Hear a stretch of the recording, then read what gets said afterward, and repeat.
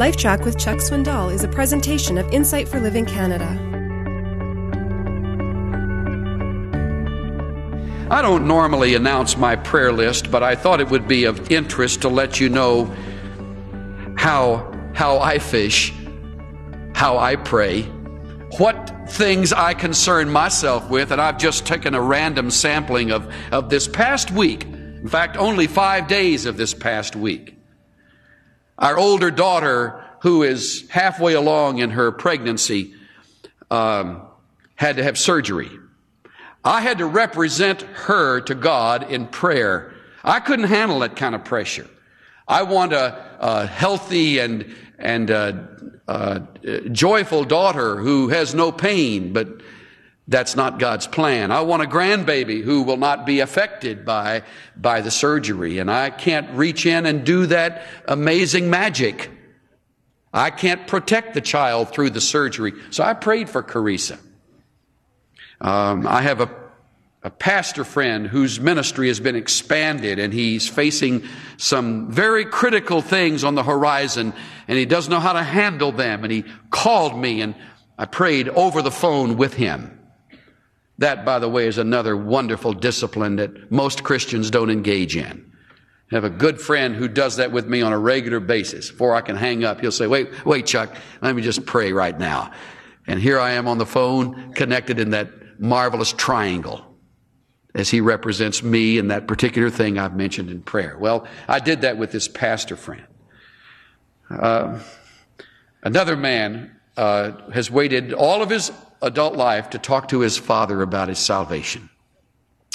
And he said, this is the week, Chuck, I'm going to do it, 11 o'clock. And he gave me the day, gave me the time. He says, you pray. So I prayed for him as he spoke with his father about eternal life.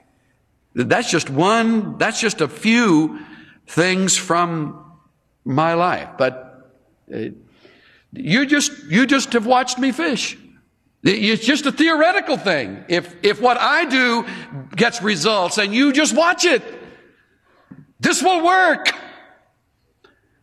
And what you say and how you go about it and the manner in which you address the Father is up to you. But fish, pray. Stop studying about prayer. Stop giving people prayer requests. Pray. I don't mean just never do that, but don't do it as a substitute. Pray. Connect. Make it a daily part of your life. Before your feet ever hit the floor, you're in prayer. You get up and you look at that face, you will be in prayer that morning for your life. And you get into the day, you'll be in prayer as your day gets going. And you'll find it's the most normal way in the world to do things that are boring, like driving and that constant part of your job that everybody has born connected with it. Spice it up with prayer. It's marvelous what could happen. And by the way, when you make your list, leave room for an answer in your list. You'll be happy to know my daughter is home and doing fine. The baby is great. I think they pumped oxygen in there, and he probably thought air conditioning had been turned on. He just was terrific. I want you to know that the guy who said, pray for me when I talk to my dad, led him to Christ. And he did cartwheels almost in my study. He did it. I mean, I'm really under control compared to what this guy, he bounced through my door. It was unbelievable. And I was connected with that whole thing. I prayed for him at 11 o'clock. I'm confident that God is going to work in each one of these cases. And that's part of the answer. It's going to happen.